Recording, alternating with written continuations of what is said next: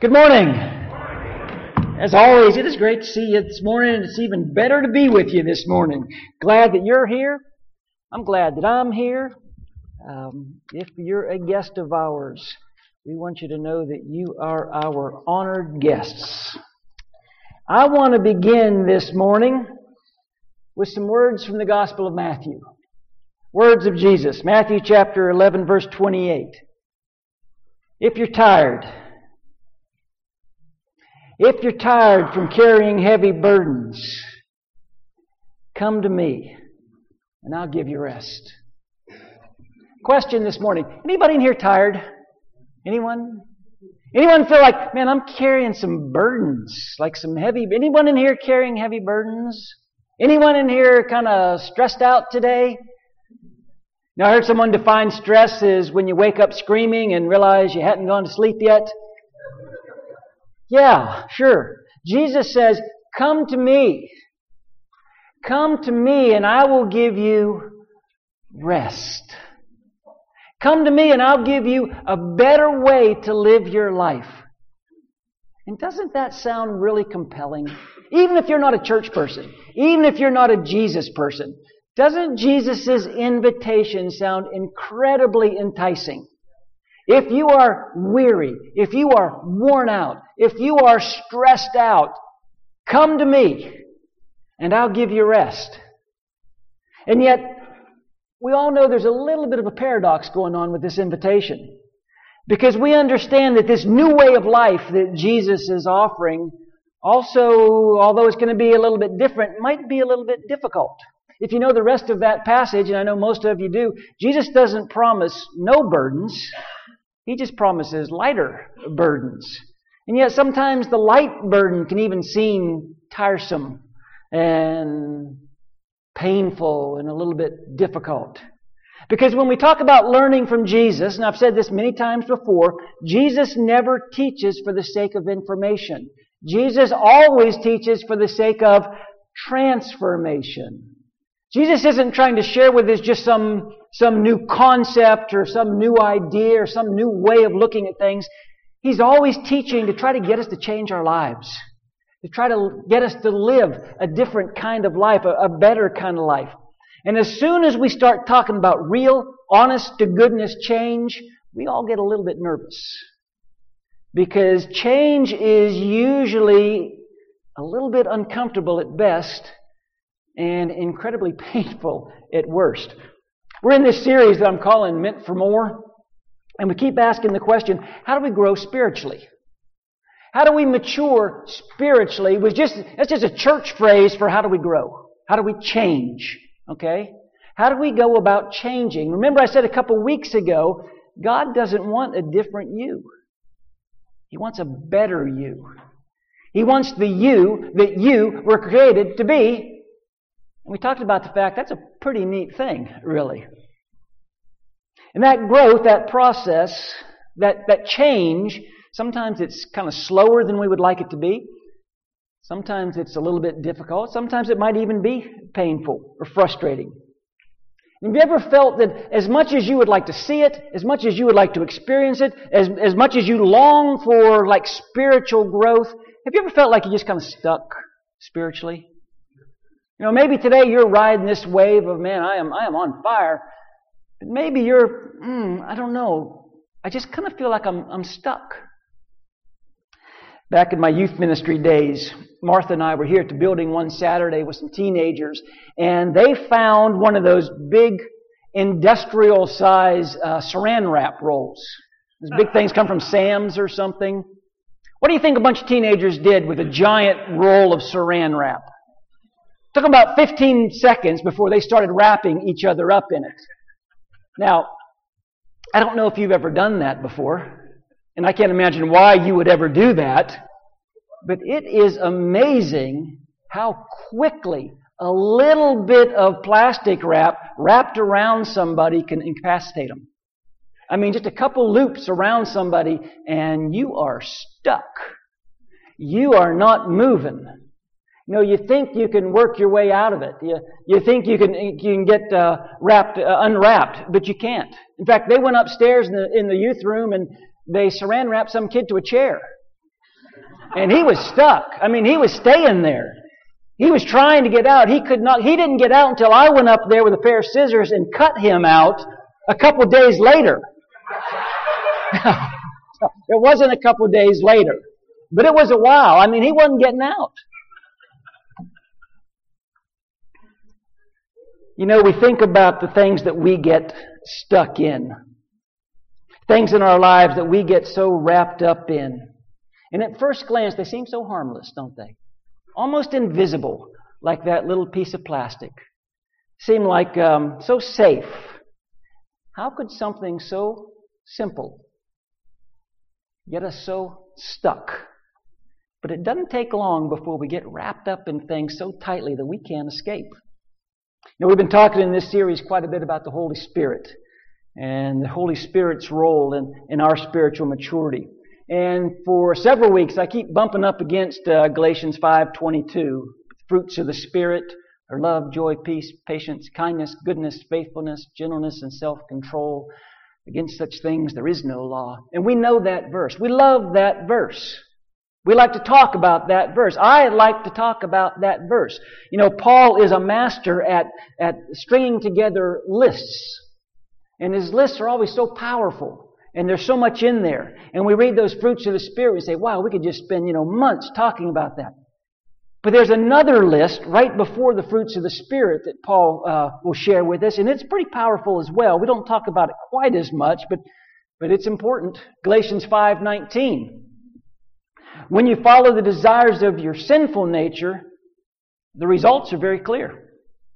Sexual immorality, impurity, lustful pleasures, idolatry, sorcery, hostility, quarreling, jealousy, outbursts of anger, selfish ambition, dissension, division, envy, drunkenness, wild parties, and other sins like these. Let me tell you again, as I have before, that anyone living that sort of life will not inherit the kingdom of God. I don't have to tell you how easy it is to get stuck in some sin. And it happens so quickly. Again, we think this particular activity or this attitude or this behavior, no big deal. It's not going to hurt anyone. I can handle it. But before we know it, we get wrapped up in something that we can't control. And you think you can work your way out of it. You think you can do it on your own, but just like that kid upstairs that was wrapped up in that chair, you're not getting out. Not by yourself. Your try harder isn't going to do it. We need help. We need God. We need God's strength. We need God's will. We need God's grace. Now, God has promised all of that. But as you read His Word, it's also pretty clear that we have something to do with that too. We have some responsibility in this thing. We have a role to play as well. And I want to try to sharpen this with an example from my childhood. And I'm going to go ahead and tell you right up front, this is a very painful memory for me. When I was in the 5th grade, we had a music teacher named Miss Lentz. Miss Lentz decided that she was going to teach all of us 5th graders how to square dance. Now, there's a couple problems for me right there. First, in the 5th grade, I had absolutely no rhythm. I mean, none. I don't have any now, but it was even worse in the 5th grade. So this was like a recipe for disaster right off the bat. But even more than that, when I was in the 5th grade, all the girls, I don't know how it was in your little school, but all the girls in my little elementary school, all the girls had cooties. They were covered in cooties. I mean, it wasn't until like 9th or 10th grade till I started realizing, hey, they're gone. But in the 5th grade, I wasn't dancing with a girl. None of us guys were going to dance with a girl.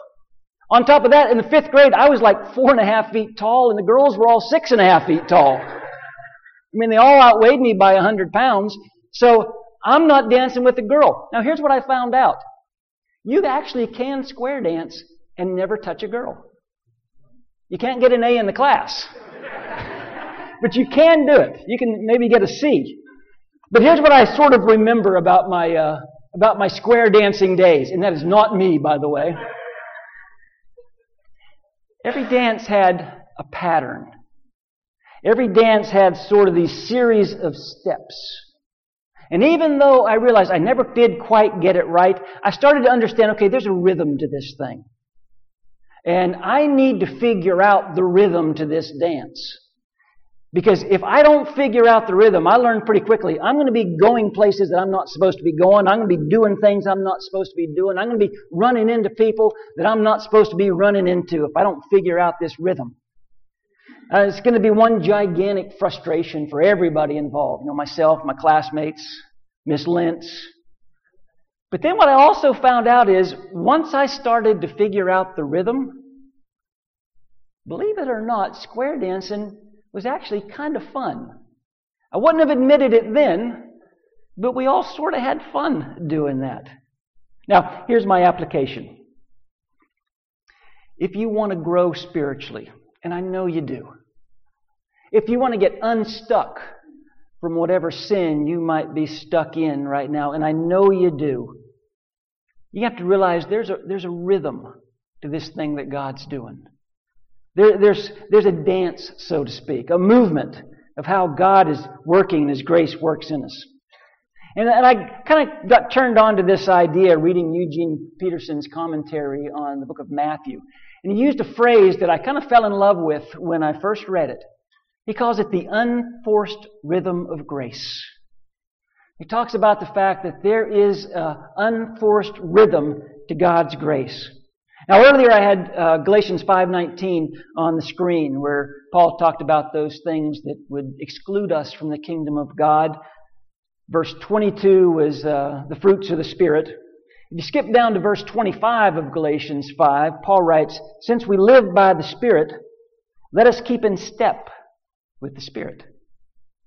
Since we live by the Spirit, let's keep in step with the Spirit. And if you put those thoughts together, the idea of, okay, there are things that are going to exclude us from God's kingdom, but then there's these wonderful fruits of the Holy Spirit working in us.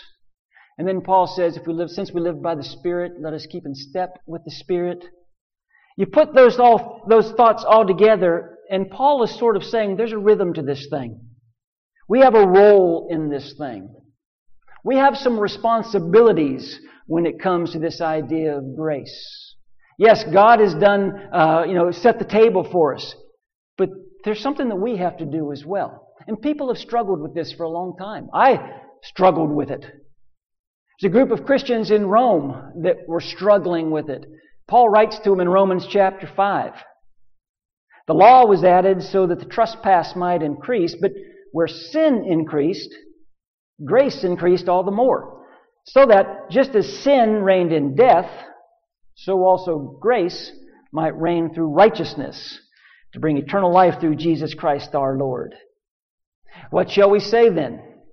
Shall we go on sinning so that grace may increase? By no means. We died to sin. How can we live in it any longer? Paul says there is this rhythm to the grace that we talk about. We can't continually willfully sin and then just sort of expect God to shower us with grace, wipe the slate clean so I can keep doing the same thing I've been doing.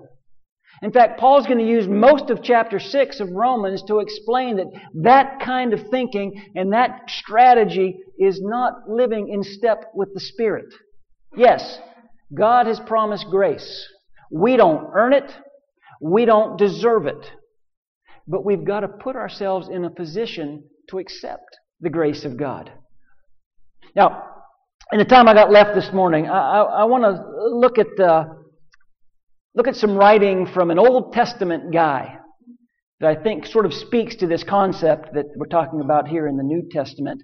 And I'm going back to, I guess, my favorite guy in the Old Testament, King David. Because I think David is a guy who started to understand this rhythm to God's grace. He's the only man in Scripture that's referred to as being a man after God's own heart. Pretty high praise. But David also knew quite a bit about sin. If you know the story of David, he got wrapped up in his own ego. He got wrapped up in his own ambitions. He got wrapped up in lust. He took a wife that belonged to another man, which led to betrayal, which led to taking the life of another man. And David found himself stuck. And David knew, there's no sacrifice that I can offer that's going to fix this. David knew my only recourse really is to fall before God, to pour my heart out to God. Try to better understand this dance of grace. And that's exactly what David does. And thankfully for us, he wrote it down. We know it as Psalm 51. Listen to some of the things that David says in Psalm 51. Have mercy on me, O God, according to your unfailing love. According to your great compassion, blot out my transgressions.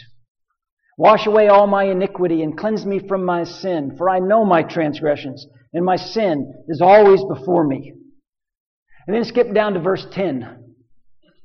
Create in me a pure heart, O God, and renew a steadfast spirit within me. Do not cast me from your presence or take your Holy Spirit from me. Restore to me the joy of your salvation, and grant me a willing spirit to sustain me. Then I'll teach transgressors your ways, and sinners will turn back to you. You do not delight in sacrifice, or I would bring it. You do not take pleasure in burnt offerings. The sacrifices of God are a broken spirit, a broken and contrite heart, O God, you will not despise. So what are these unforced rhythms of grace? What are the steps? What are the movements? What do I need to be aware of to sort of do my part as God does His part? And I think the first thing that David talks about in Psalm that we just read here is the need to recognize my own sin. I need to recognize my sin. You know, as David opens this psalm, he's really straightforward. And he is really honest, very direct. I know my transgressions. My sin is always before me. He doesn't say my sin is sometimes before me. He doesn't say often, on Sundays when I'm convicted. My sin is always before me. David understands if I want God to get real with me, I'm going to have to get real with God. And he doesn't try to sidestep what's going on in his life. He is brutally honest with God. God, I'm a sinner. I know it. You know it. My life does not look like I want my life to look right now. Now, you might think that this first step, recognition of sin, you might think that nobody really has a problem with that. You might think, well, everybody gets that. You would be wrong. In fact, I think this is the step that most people miss. Because Satan has done such a great job for such a long time of using the strategy of convincing us that, you know what? I'm not going to call it sin. It's just shortcomings or mistakes.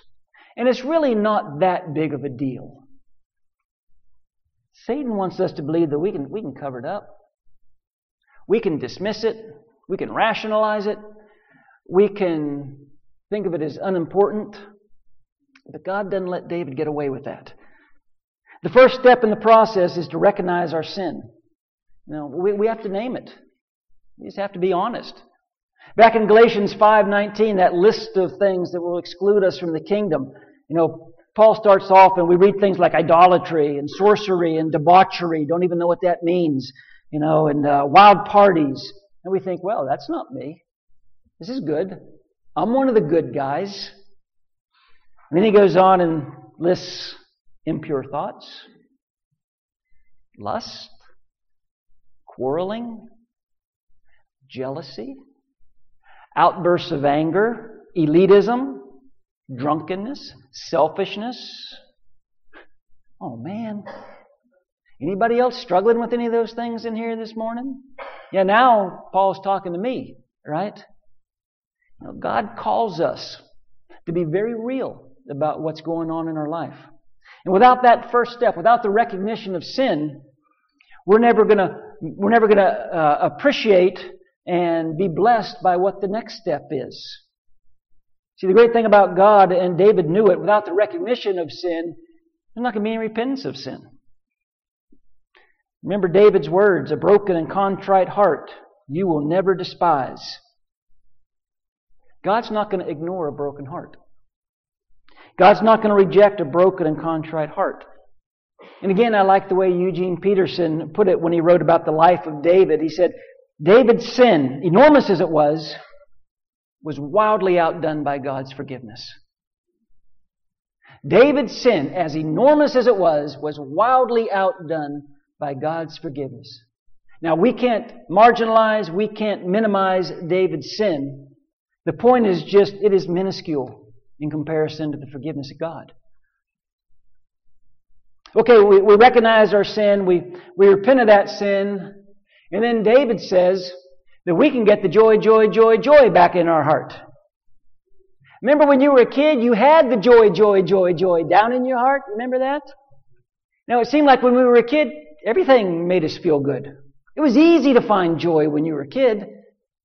But once you grow up and you start living life, boy, that real, honest-to-goodness joy, it becomes a very elusive thing. That's why David turned back to God. Verse 12, as you restore to me the joy of your salvation, and notice the next thing he says, because we miss it. Grant me a willing spirit to sustain me. Don't miss the second half of that prayer. Grant me a willing spirit to sustain me. It's not in the song that we sing, so we don't think about it as much. But this is one reason why I love David quite like I do. David doesn't make any false promises about what's next. He's praying for his heart and for his spirit. He doesn't say, okay, God, thank you. You put me back on the right track. I got it from here. I will never again do what I just did. I'll never be in this situation again. Thank you for your forgiveness. Thank you for your grace. See you later. David doesn't do that. He doesn't make that mistake. And neither should we. Because we all continually fall short of the glory of God. We all continue to sin. What David does pray for is a willing spirit. He prays for the desire. He prays for the want to be aligned with the heart and the will of God. David desperately wants to get it right. And you've got to want to get it right, or you're never going to be able to sustain God's Spirit at work within you. Remember back in John chapter 5, Jesus meets a guy who's been paralyzed for like 4 decades. And Jesus asked the guy the question, do you want to get well? And we first read that and we think, how insensitive a question could that possibly be? But of course, it's exactly the right question to ask. And if you remember, the guy never really does give Jesus an answer. We're talking about growth, spiritual growth. And again, let me be very clear. Don't misunderstand me on this. It is a great thing to read your Bible. You've got to be in it more. It's a wonderful thing to be a person of prayer. We need to be praying much more than we do. It's a fantastic thing to be serving other people. But if in your heart, if in the deepest part of your being, you don't really want to be transformed, you don't really want God to change anything about you, He never will. You won't really grow.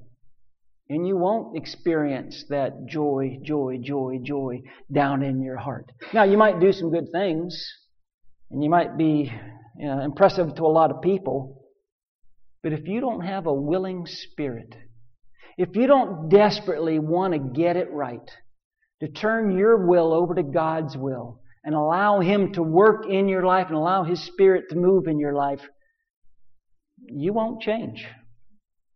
We need a willing spirit to learn these new rhythms of grace.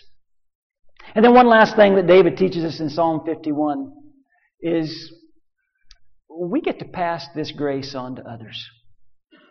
David says, "Then I will teach transgressors your ways, and sinners will turn back to you." David says, I'm going to help other people who are struggling with the same things I'm struggling with. I'm going to help other sinners turn back to you. In the New Testament, Peter would say very much the same thing this way. God has given gifts to each of you from His great variety of spiritual gifts. Manage them well so that God's generosity can flow through you. We've all been blessed by God. Use those blessings so that God's generosity, not ours, not because we're so good, but because God's generosity, allow that to flow through you. So now I don't just receive this forgiveness. I don't just receive this grace. I get to pass it on. I get to help other people receive and share and experience the same thing. You know, if you've been paying attention here these last couple of weeks, I keep coming back to this same verse in John chapter 7, where Jesus stands up on the last and greatest day of the Feast of Tabernacles and says, if anyone is thirsty, if anyone out there has unfulfilled desires, if anyone is sort of yearning for something, come to me and drink. Whoever believes in me, as the Scripture said, streams of living water will flow from within him. And by this he meant the Spirit. As we start to get a handle on these rhythms of God's grace, I think we become better stewards of God's grace. I think we're more apt to come to Jesus and drink. The streams of living water do begin flowing from within. Now, David began to turn outward, learning new things about God and how God deals with sin. And as he recognized his sin, as he repented of that sin, as he longed for that joy to be restored, and he said, you know what? I'm going to point other people towards the Lord as well. I'm convinced it's impossible to really experience the work of God in us if we don't allow His Holy Spirit to work through us. We are not a cul-de-sac when it comes to information and when it comes to the blessings of God. We're meant to share. We're an on-ramp, right? We're introducing people, as Bert said, we're introducing people to the Lord. It's a process.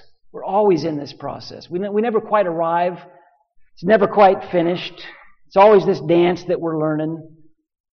But this morning, I hope you can find whatever step of that dance that you need to find. Now, maybe it's something that we talked about this morning. Maybe it's just time for you to get really honest with yourself and with God about what's going on in your life. That there's some habits and there's some behavior that you know is outside of the will of God. You need to stop rationalizing that. You need to call it what it is. It's sin. Then you need to repent of that sin. Because God has promised through the blood of Jesus, He'll forgive us of those sins. And He'll restore that joy that we all so desperately long for. We can become better stewards of the grace that we've been given. Wherever you might be in this dance, I don't want you to forget, however, who your dance partner is. Who's leading this thing? No, it's Jesus. Jesus is in control. Jesus is our example. Jesus is our precious Lord. And Jesus is at His best when we are at our worst. And it's Jesus who stands up and shouts, if anyone's thirsty, come to me. It's Jesus who says, come to me, all who are weary and heavy burdens. I'll give you rest. Doesn't that sound fascinating? Doesn't that sound incredibly compelling? We are truly meant for more. Now, we're meant to grow spiritually. We're meant to live in step with the Spirit. And yeah, it's change. Change is hard. And change is difficult. But God has promised us, I have the best in my heart for you. God has promised us over and over again, I know what I'm doing. Why don't you trust me? Why don't you do it my way? Now, wherever you might be in that dance this morning, maybe you're just beginning. Not even sure how it goes. Not even sure what questions to ask. Jesus says, come to me. Just come to me. Why wouldn't you try Jesus? Why wouldn't you come to Jesus? You tried everything else. Why wouldn't you just today come to Jesus? Let's stand and sing.